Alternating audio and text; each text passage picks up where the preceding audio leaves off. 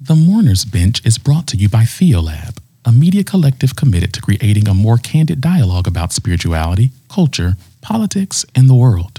Learn more online at thetheolab.com. What's up, good people? Welcome back to the Mourner's Bench. I'm Brandon Thomas. I'm KT. I'm Malcolm David. I'm Pastor Sam. And today I'm going to work on speaking more slowly. On today's episode, we're talking about the qualities of a leader. We're also talking about how Donald Trump and or Trumpism has impacted our understanding of leadership, politics, and what it means to be a human more broadly. If you stick around, you'll also hear a conversation about how Christian, evangelical religious leaders have been grooming us for Donald Trump for as long as we can remember. It's going to be a great episode. Let's get into it.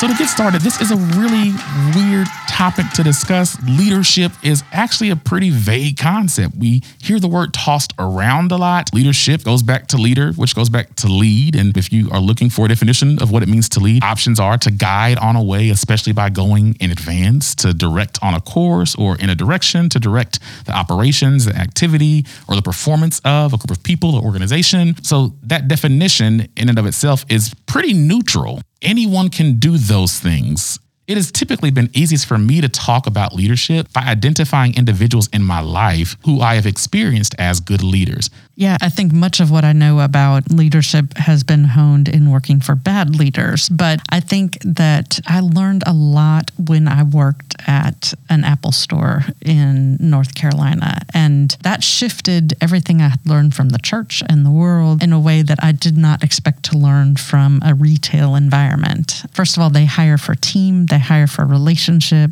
they hire for people who they know will fit with the employees who are already there. I learned very quickly that I didn't have to have all the answers. No one did. That was the place where I learned I could ask questions. And I don't think I had ever known that I didn't have to have everything in my brain. And so that was helpful to me. And I think it also helped to empower this team focus.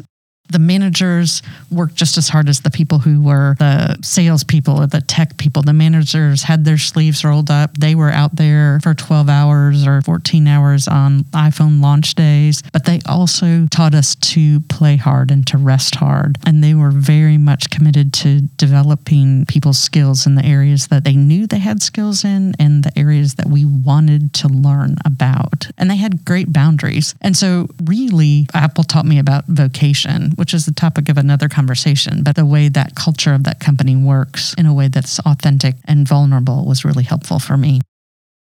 The person that is my example of a good leader is probably also the reason that I'm considered or called Pastor Sam. And that's my grandmother. Born in 1916 in rural Alabama, never learned to read or write. She had a 4th grade education. She had 14 kids. She raised 12 that survived infancy to be adults, all have families. And in her old age, she stressed to her children and her grandchildren and her great-grandchildren the importance of family. And she would tell us when we would go visit, y'all got to help one another.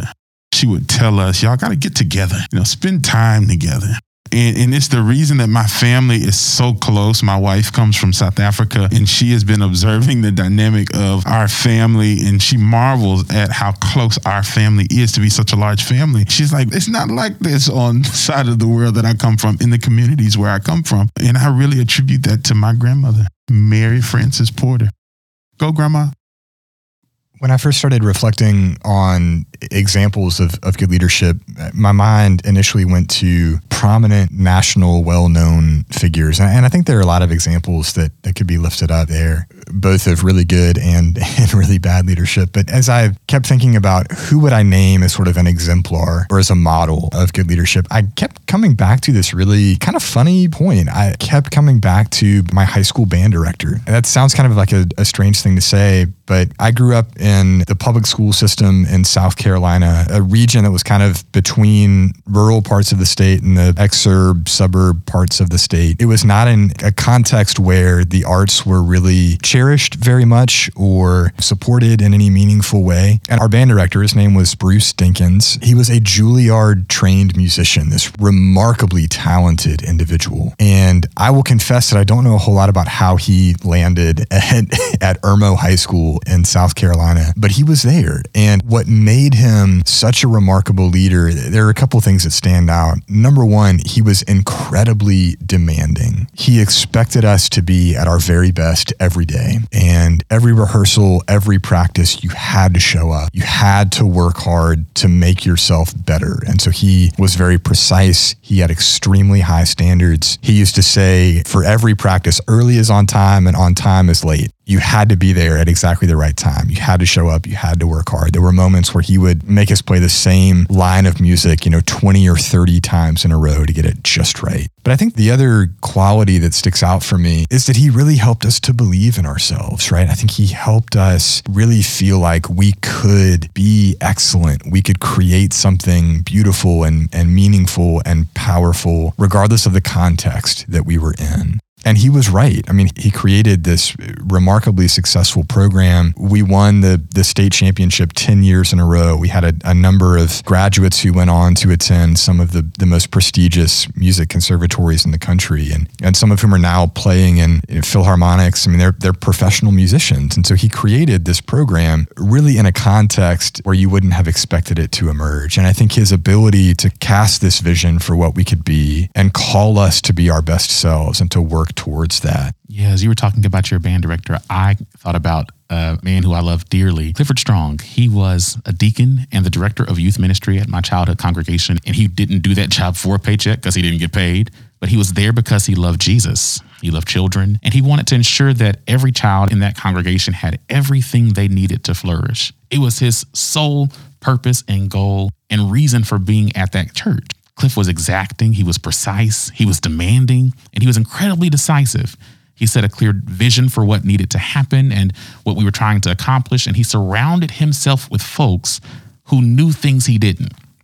So, I think for me, that's another thing that made him a good leader. He knew his blind spots. He organized his team in a manner that addressed his blind spots directly. And while Cliff was clearly the leader, he never placed himself at the center. Oftentimes he was in the background and you may not even know he was there, but his presence was always felt. The other thing that I loved about Cliff and what I think made him a good leader is he wasn't afraid to go against the grain and to challenge whatever the norms were in a particular context.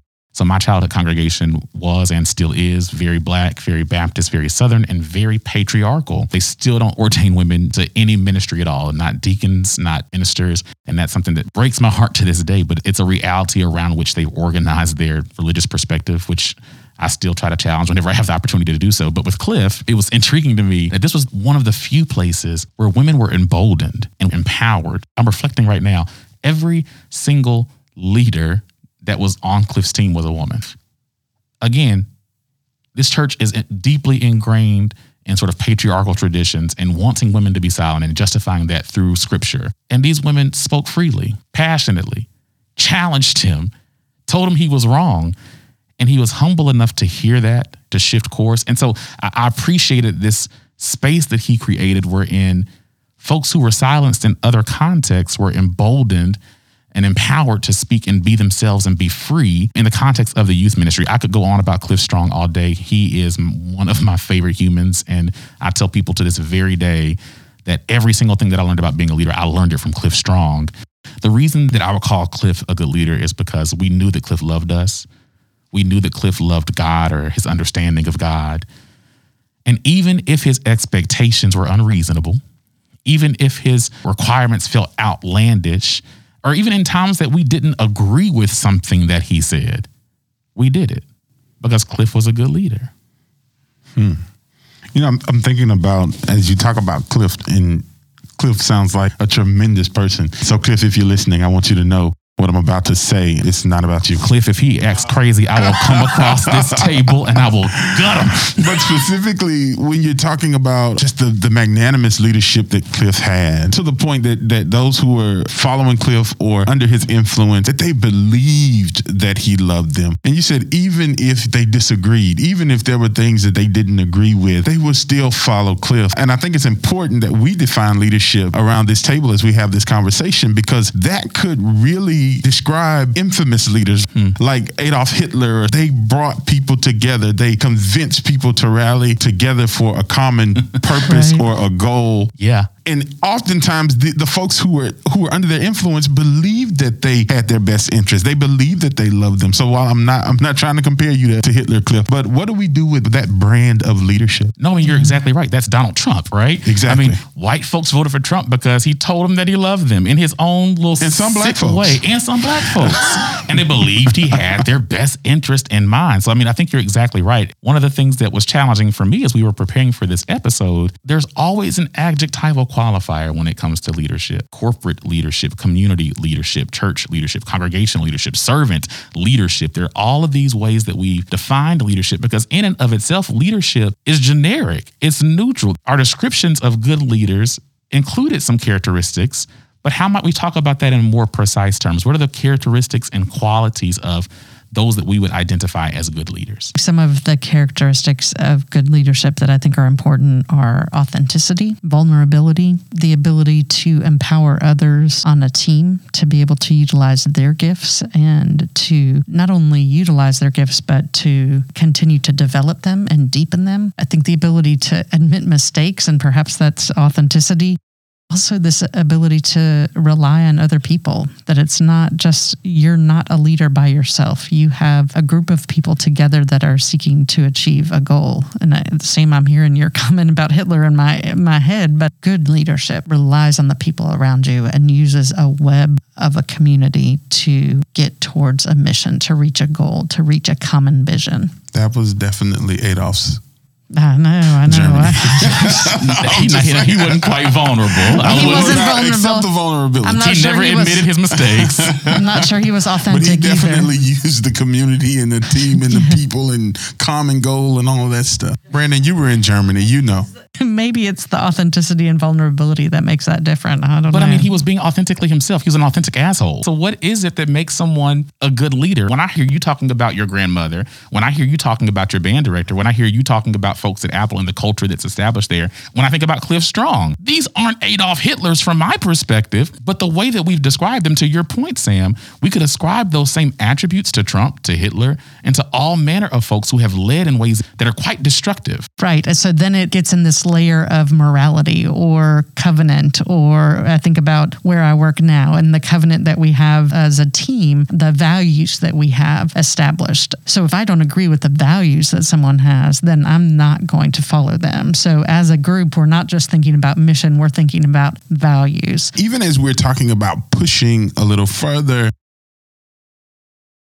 at the core of what we're saying leadership is, it's hard to separate that from these folks who are what we would say are good, like a Dr. King or John Lewis or Stacey Abrams. Miriam Wright Edelman, William Barber. any number of folks. I did want to make sure I wasn't just naming me. And thank you, Katie. I am the only woman in the room, so that's my job. Mother Teresa, I love Audre Mother Teresa. Lorde. Brandon has friends Where who you are going women. with this? I'm naming women. Okay, just Aretha randomly. Franklin. Aretha. No, I'm kidding. She actually was a good leader. Don't you come for the queen. I will gut you. I guess what I'm saying is it's hard to ascribe certain characteristics to a type of leadership. So if we're saying, so Hitler may have been a bad person and had a bad agenda, It was an effective but leader. was a very effective and a very good leader. And that's why, like, bringing up Barber is important. He's thinking about this morality involved in it as well. But that's hard to, like, how do you come up with a common morality? So what I hear in this conversation is a question about telos, about the end goal. leadership to what end? And I do think that is, as y'all have said, that's a fundamentally moral question. I think the other thought that kind of keeps ringing around in my head is that there's just this very basic disconnect between what makes a person a good moral leader and then what's alluring about being in leadership. What draws people to leadership is that it puts you at the center of attention. It can pad your ego. It gives you power that you can enjoy wielding over other people. It can be fundamentally selfish. And I think a lot of people are drawn to leadership for those kinds of reasons. And I think the problem that we see so often around us is it's a conflation of leadership with power. And the latter, I think at its core, is about perpetuating its own comfort and privilege. I keep coming back to this kind of quip that my dad has made for a number of years that, we should only want leaders who themselves don't want to be leaders, right? We should want people who are unselfish and uninterested in the trappings of power to lead us. But there's this fundamental disconnect between why people are drawn to positions of authority and then what makes them good authority figures. I don't think that leadership is actually only about power. It doesn't have to be, but oftentimes, and what we've seen in the last 4 years particularly, would be folks whose only goal in being leaders is to retain power.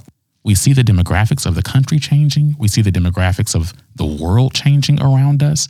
And so we have to ensure that we are in the position of power so that those folks can't control us. And I think that's part of what the last 4 years have done is it's come to a place where leadership is attached to power.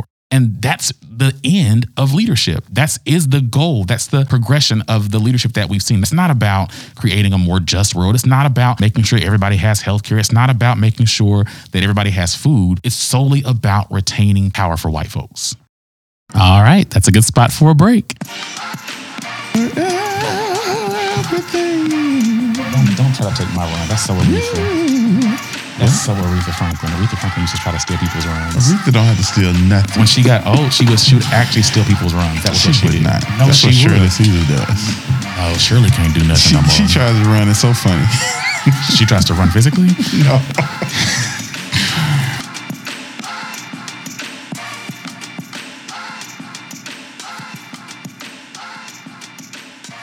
Last week, we put Paula White on the bench for her horrible attempt at summoning African and South American angels to intercede on behalf of the white supremacist occupying 1600 Pennsylvania Avenue. In the last few weeks, we've talked a lot about Republicans and how they've ceded their authority over to Donald Trump. We've talked less about how religious leaders, particularly conservative evangelical pastors, have done the same thing.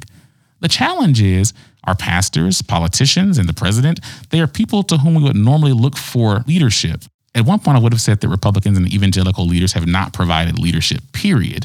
However, I think the more accurate thing to say now is they have provided a very particular type of leadership that many have accurately called demagoguery. And perhaps it's Donald Trump who's the primary demagogue, and the pastors and politicians are what others have called sycophants. Now, that's a term that I don't use every single day. You should. I'm sick of it too. Everybody ought to be sick of it. I'm sick of it. I'm sick of them. I'm sick of it. Sick of it. Sycophant. No, but another way to talk about that is an ass kisser. Mitch McConnell.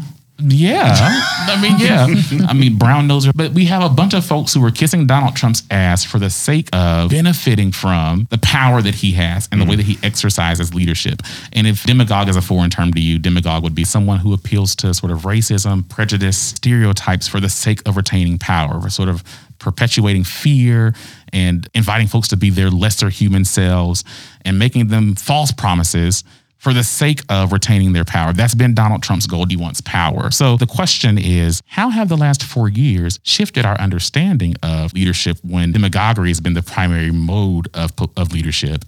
And then those who we would hope would be leaders have been ass kissers. So here's the thing. I mean, I can't answer your question because the reality is that I don't think it started with Donald Trump. It started long ago. And I don't know how long ago it started. Maybe at the end of Eden. I just know. Like the garden? Yeah, that garden.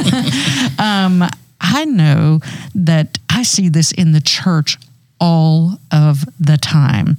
pastor after pastor after pastor who are manipulating people, managing perceptions, using theological language and polity language to dismiss and delegitimize those who disagree with them. And so splitting, as you said, kind of drawing lines in the sand and putting people on the outside, all for the sake of retaining their power.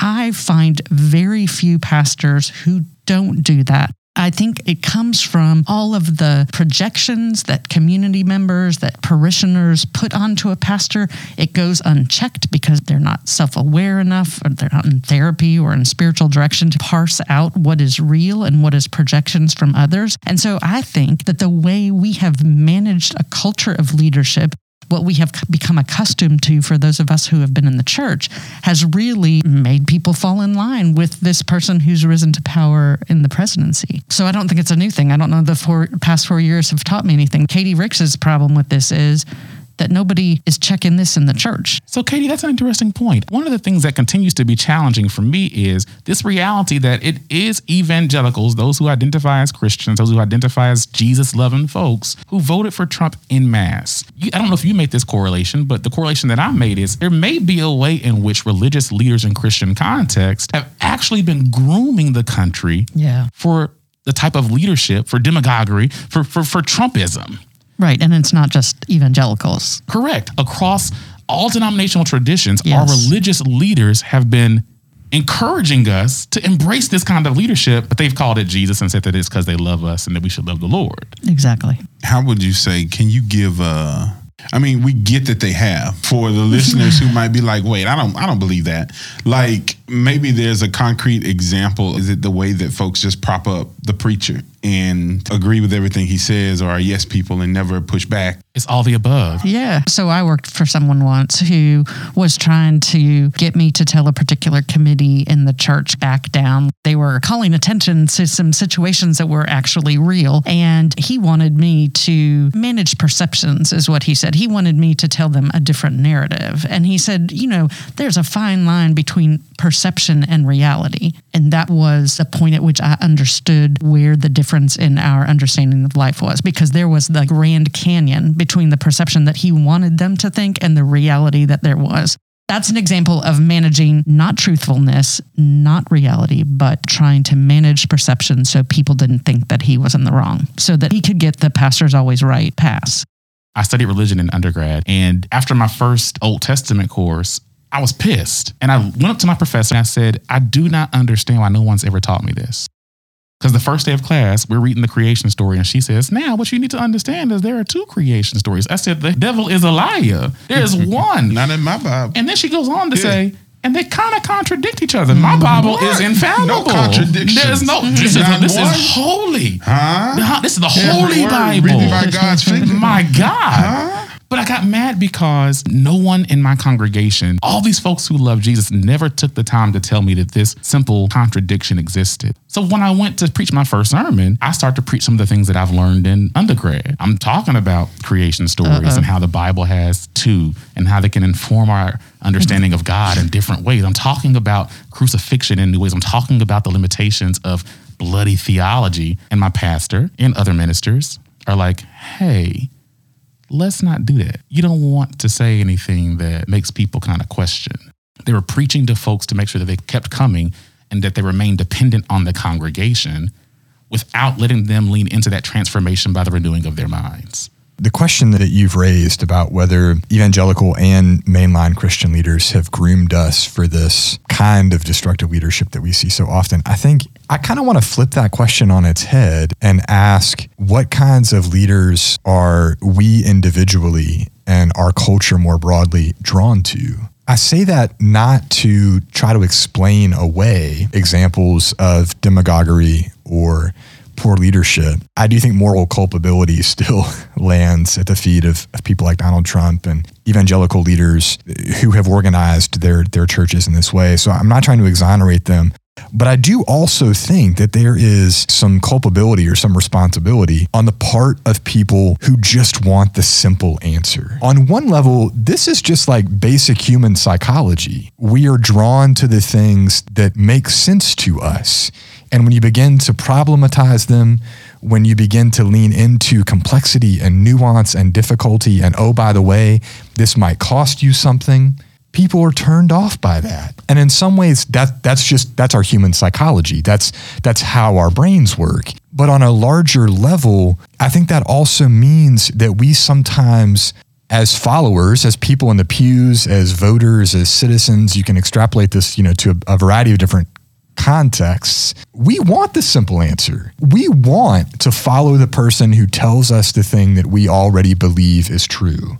So I think in some ways our leaders have conditioned us for that, but I think it's a two-way street. I think we also have conditioned leaders to give us the 30-second soundbite that gets us excited, that makes us clap our hands, that makes us feel something in our hearts. That doesn't mean anything. But that still is the responsibility of the leader. The issue is it's the leader's role to help shape the desire. But we don't leave space for those kinds of leaders to emerge. We have structured our life together so that if you don't give me what I want from you, if you don't make me feel something in 30 seconds, then I'm not interested in digging in deeper. I'm not interested in learning the complex things that you have to say. And that's precisely why it's exactly like what exists in politics today, because not a single one of them, they're not willing to sacrifice their position and their power in order to do what is right. So if leadership is about sacrifice, the sacrifice is to give up all the projections. So if I'm a leader, it is my responsibility to enable the ambiguity to become a part of it. I have to open space for it. If I don't do that, then I'm shirking my duty as a preacher of the gospel and as a leader. If I am a leader and I am able to open space for ambiguity, people are going to follow because they know that the simple answers don't work. I'm not convinced that large numbers of people are drawn to that. Who cares? And I don't think that history would show us. But who cares? I think you have to care because all of these hypothetical situations get lived out in the real world. I'm talking about real life, David. I agree completely with the points that you are making. I personally am drawn to somebody who is willing to acknowledge ambiguity, is willing to say, I don't have all the answers, is willing to say, I need other people to step up and to help and to contribute. Somebody who can be authentic and vulnerable. The point that I'm trying to make is that I don't think that the vast majority of American citizens who voted in the past presidential election want that kind of leadership. I don't think that the vast majority of people who sit in church pews on Sunday mornings want that. I think that what we want, that what we have conditioned our leaders to give us, is something that is simple and that makes us feel good. And so to me, the question is, how do we get more people who want the kind of leadership that you're talking about? But that's my point. It's the leader's responsibility, Malcolm. So Yes. I think it's both. hear me out. Leaders have conditioned us to want certain things. Now, that hasn't happened only through and by churches.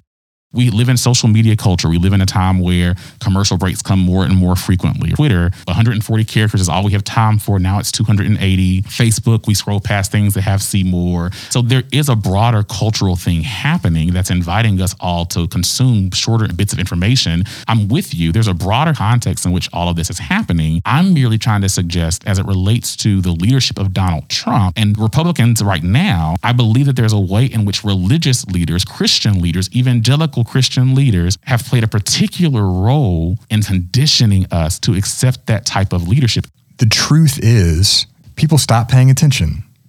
People start feeling differently. People are no longer as excited or invigorated or interested in complex, hard answers. What I meant with my comment earlier about things living in the real world, once you start going that route, it necessarily costs you something. You have to realize that people will stop paying attention. People will stop showing up. People will stop supporting you. That's how Katie's point. So let me explain myself. So then who are you leading when people stop showing up, when people stop listening to you, when people stop supporting you financially? You are losing people's attention, and that is costly. And that means that you don't have the opportunity to lead and to affect change. You don't have the opportunity to lead in the same way. I hear you, Brandon, clearly talking about the role of leaders. It sounds like I also heard David saying, but those who are followers have some agency in desiring more complex answers. And then I hear Brandon saying, yeah, but where do we place that agency if over time followers have been conditioned or groomed to accept this brand of leadership? Yes, they may have agency, but if this has been happening, as Katie said, this is way before Trump. If this is generations old, and we have through the church and through other organizations, other structures in our society, if we've been grooming culture and society to keep scrolling past read more, to desire the 140 characters, then it still comes back to leadership. Part of doing leadership is doing the right thing. And that necessarily means that people are not going to like you sometimes. And so, quite frankly, I think that's why pastors shouldn't be paid. I think that's why churches shouldn't have Hold buildings. Up now.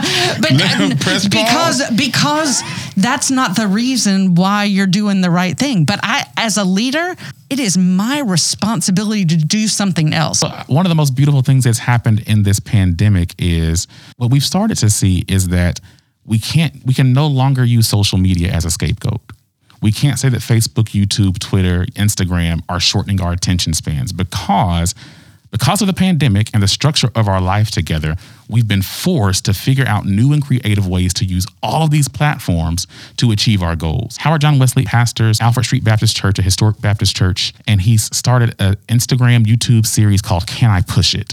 And in this series, he's sitting there outlining at length things that we learned in seminary. What Howard John Wesley has done is he said, hey, this ain't Alpha Street. Because to your point, David, I think what he knows as a pastor, or what I would assume he knows as a pastor, is some of the things he's wrestling with pose a threat to his leadership in that congregation. So he starts off every episode by saying, this is me. This is Howard John Wesley. And I'm talking to those who want to wrestle with these kind of questions. He did a whole series on LGBTQ folks, wrestling with different perspectives, different concepts, ideas, wrestling with scripture. He spoke in a very nuanced way, in a comprehensive way, in a complex way. And there was a risk associated with that. And the risk is, nobody's going to follow me.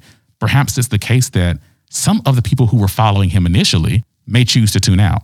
But people like my mother are tuning in. My mother has also been socialized. I have been socialized. My whole family was socialized in a congregation that desired simple truths and simple answers. But because we can't go to that same physical place that has restrained our spiritual formation, our theological formation, we've had to figure out other places to get that. And so if she can sit there and look for 20, 30, 45 minutes and then call me. I mean, my mother used the word homosexual to describe me. And I'm like, Mother, when you say it sounds really bad. But she's now like, she came to me with the whole alphabet. She called me, Brandon, I just get so upset with how the LGBTQIA. I said, damn, girl, you got all the letters. Wow, go on. But I guess the point that I'm trying to make is, yes, it is risky to talk in more complex terms. It is risky not to ass kiss the person in the seat of power. Mm-hmm. And it's also necessary. And if you do it and do it well, you'll find others that need that sort of leadership who will seek it out, and that will be transformative for the culture and the world. How about a break? You would have made a great gospel singer if you were saved. But ain't none of them saved. You said the Clark sisters ain't saved? Oh, no, they are. They got the Holy Ghost for real. For everything. That's Dorinda. You got serious issues.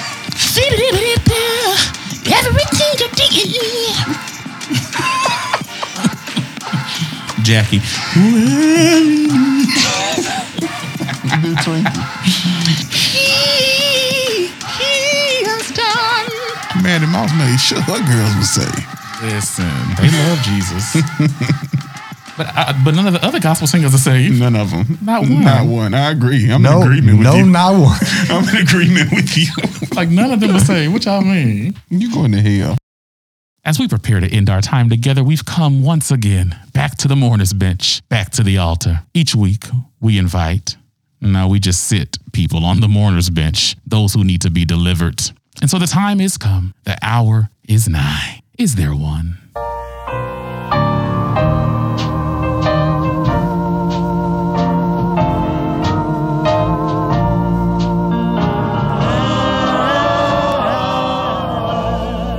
So today I'm bringing to the mourner's bench Pastor John Gray. That's one of the people I'm bringing to the mourner's bench. If you don't know Pastor John Gray, he's a pastor of, I think, Relentless Church somewhere in the Carolinas. He now consistently and almost routinely cheats on his wife, and at no point says, Wait a minute, how do you know he cheats? I mean, like, it's come out in public, like It's on the internet. I mean, not like a video of him cheating. I don't want a video. But he's like admitted to infidelity. And, you know, I think what's difficult for me as we talk about leadership, at no point does he say, as a pastor of this mega church, you know, I need to deal with some things. I need to work some things out. Maybe I need to step away. Maybe I'm juggling too many things at one time. Like he is intent on maintaining power, on continuing to be the pastor and lead and influence people. And it's like the third time now he has done something where he's been caught in being unfaithful to his wife. He needs to go under like cheating rehab. He needs to go to something Do rehab. they have cheating rehab? And it's so, listen, They do.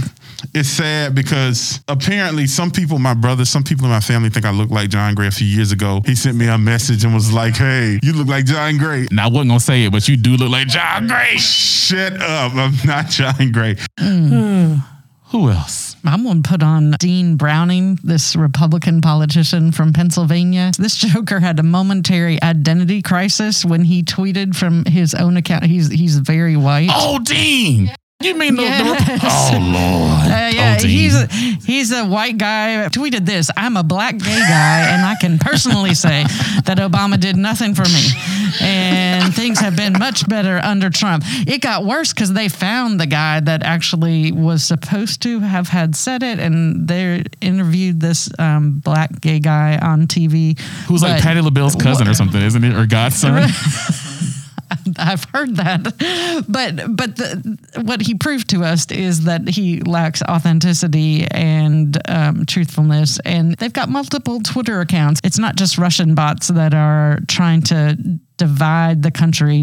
They are actively engaged in this kind of work. And so I could put all the Republicans on the bench, but I'm just going to put on Dean Browning today. Dean Browning, you are on the bench, my dude, because that was real ridiculous. If you're going to have a shadow Twitter, at least like be diligent enough to check which account you post into. And then whoever you are in real life, Dan Purdy, Patti LaBelle's nephew, whoever you are, like, don't come out here and support this bullshit. I don't know how much they paying you, bruh, but sit your ass down. Seriously. I'm a black gay guy, and I can personally say that Obama did nothing for me. My life only changed a little bit, and it was for the worse. But I'm curious if Dean Browning wants to be a black gay man in real life. Well, that's the other question. Dean Browning, come to the bench, and you can confess. Malcolm, who you got? I think the person who stands out for me this week is Secretary of State Mike Pompeo. Uh-oh. Jesus. So Secretary Pompeo was asked in a press conference at the State Department several days ago if he thought Trump not acknowledging defeat was actually going to hinder the work of the department, and if it would get in the way of a smooth transition of power and making sure that the work is still getting done. Mike Pompeo responded to that question by saying, and I quote, "There will be a smooth transition to a second Trump administration." That's what he said. And then he kind of cracked this little wry smile. I would really encourage you to go and watch the video of it. Don't just listen to the audio, but watch the video of it. What was so galling to me is that smile, because it communicated to me that he knows what he's doing is illegitimate and wrong. And for him to still claim the mantle of leadership, but with zero of the responsibility that comes with that, I thought was just really striking. Like he knows that what he's saying is a lie. And that smile communicated that. There was something about that when we're talking about leadership today. That small comment, just that smile, really stuck with me as just a perfect example of what it means to try to enjoy all of the trappings of power, but not claim a bit of responsibility that comes along with that. Sycophant, and I'm sick of it. When we talk about people who want to hold on to power, I'm also bringing a number of Baptist pastors who are in the church, in the pulpit, their pulpit for 35, 45, 55 years. Uh-oh, you're getting a little precise there. You're getting a little precise. who may have led their congregations at the zenith of their ministry, but now they are hemorrhaging members. The doors are shuttering. They're not effective in their communities. The churches are dead and in closing, I'm putting all of them on the mourners bench because they all need prayer and they all need to know how to let go of power. You've just put all the pastors who've been in their churches for 30 to 50 years on the bench. That's what he said. We ain't got no more pastors, do we? There Because are we no sure more as hell- pastors.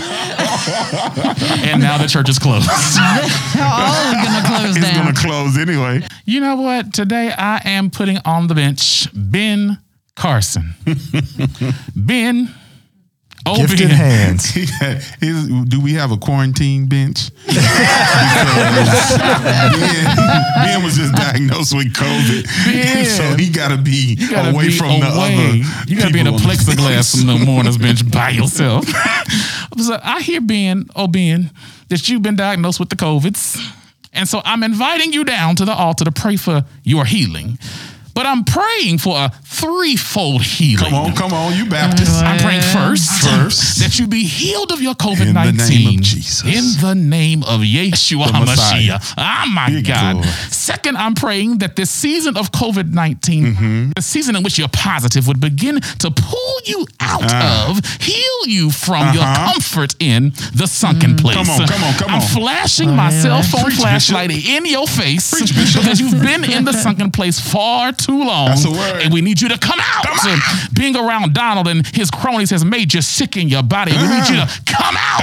Come out of the sunken place. sir. Come out of white supremacy. Yes, sir. Come out of hood. Come out of that foolishness. And third and finally, I'm calling him. on the spirit of Herman Call him, Cain. doctor. Herman, come on and sit on next to Come Ben on this on, bench. Herman. Because Herman, rest in peace. You know good and damn well just what white supremacy will do to you because you're in your grave. My God. And so sit next to Ben and tell him what's about to happen. We just took y'all to the black church in case you was wondering. But the third healing is that he be transformed by the renewing of his mind. Please, Ben, oh Ben, once you get out of the sunken place, stop drinking that white woman's tea. That's a wrap for today's episode of The Mourner's Bench. We'll be back on Thursday with an intimate conversation between me and KT. If you're liking what you hear, go ahead and hit that follow, that subscribe button, and leave us a review in Apple Podcasts. If you have questions or concerns or would like to hear us talk about something on an episode, send an email to whatsup@thetheolab.com. Thank you so much for listening. We value your time. We value your ears. We'll see you on Thursday.